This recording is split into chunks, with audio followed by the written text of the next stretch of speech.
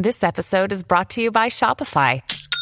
Forget the frustration of picking commerce platforms when you switch your business to Shopify, the global commerce platform that supercharges your selling wherever you sell. With Shopify, you'll harness the same intuitive features, trusted apps, and powerful analytics used by the world's leading brands. Sign up today for your $1 per month trial period at shopify.com/tech, all lowercase. That's shopify.com/tech. Welcome back. Some people are trying to force the Alabama Secretary of State to stop blocking people on Twitter. We have a peek at a creationist-themed park in Lower Alabama, and is it going to start cooling off soon? I'm Mike Morgan, down in Alabama.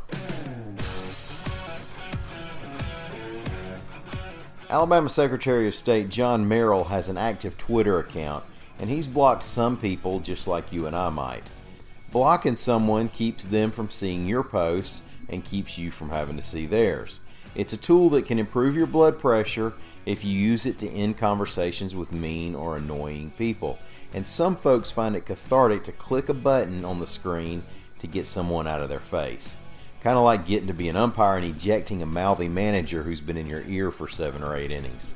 Now, it's legally okay if you and I block folks, but courts might decide that it's a whole different ballgame with John Merrill.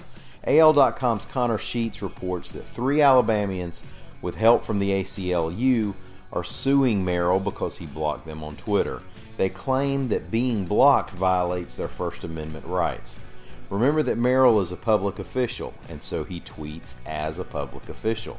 Said ACLU lawyer Brock Boone, quote, "When a government official intentionally opens up a public conversation, that official can't block individuals from joining the conversation because of the views that are expressed," end quote.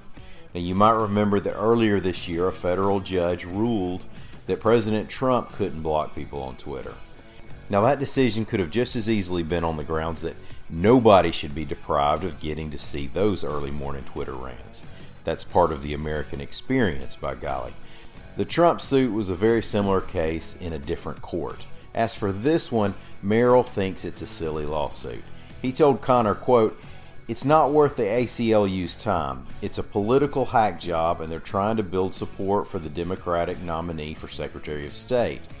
Well, most things are political, but regardless of the motive, it's an interesting part of the law that we're fleshing out now, and we'll have to see how it goes. When in the beginning God created the heavens and the earth. In one way or another, a lot of us believe that. It's the academic intent of the verses that follow that sometimes gets us riled up in conversation. Dinosaur Adventureland is a park in Conecuh County where they interpret Genesis literally. AL.com's Anna Claire Vollers described it as part science center, part campground, part four-wheeler park, and part evangelical church. Anna Claire went down to Lenox, Alabama, population 37, to check it out for herself. And here's some of what she saw. I got to meet Pastor Kent Hovind, the founder of Dinosaur Adventureland, and he's a character. He's a longtime Baptist preacher, a former high school science teacher. He spent 9 years in federal prison for tax fraud, and now he's an internet star with more than 100,000 followers on YouTube. His goal is to prove the Bible is true and scientifically accurate, and that evolution is, in his words, the dumbest religion in the history of the world. Dinosaur Adventureland is located in the backwoods of Conecuh County in South Alabama.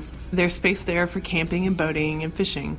There's a science center where Hovind and other volunteers teach about scientific principles and how they believe those principles jive with what the Bible teaches. They believe that God created the universe in 6 days and that the earth is about 6,000 years old.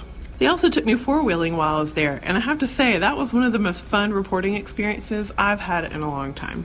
Some people think Hovind is running a cult, but he and the volunteers who work at Dinosaur Adventureland say they're running a ministry to save souls and teach people about God. You can see for yourself. The park is free and it's open to the public. Well, thanks, Anna Claire.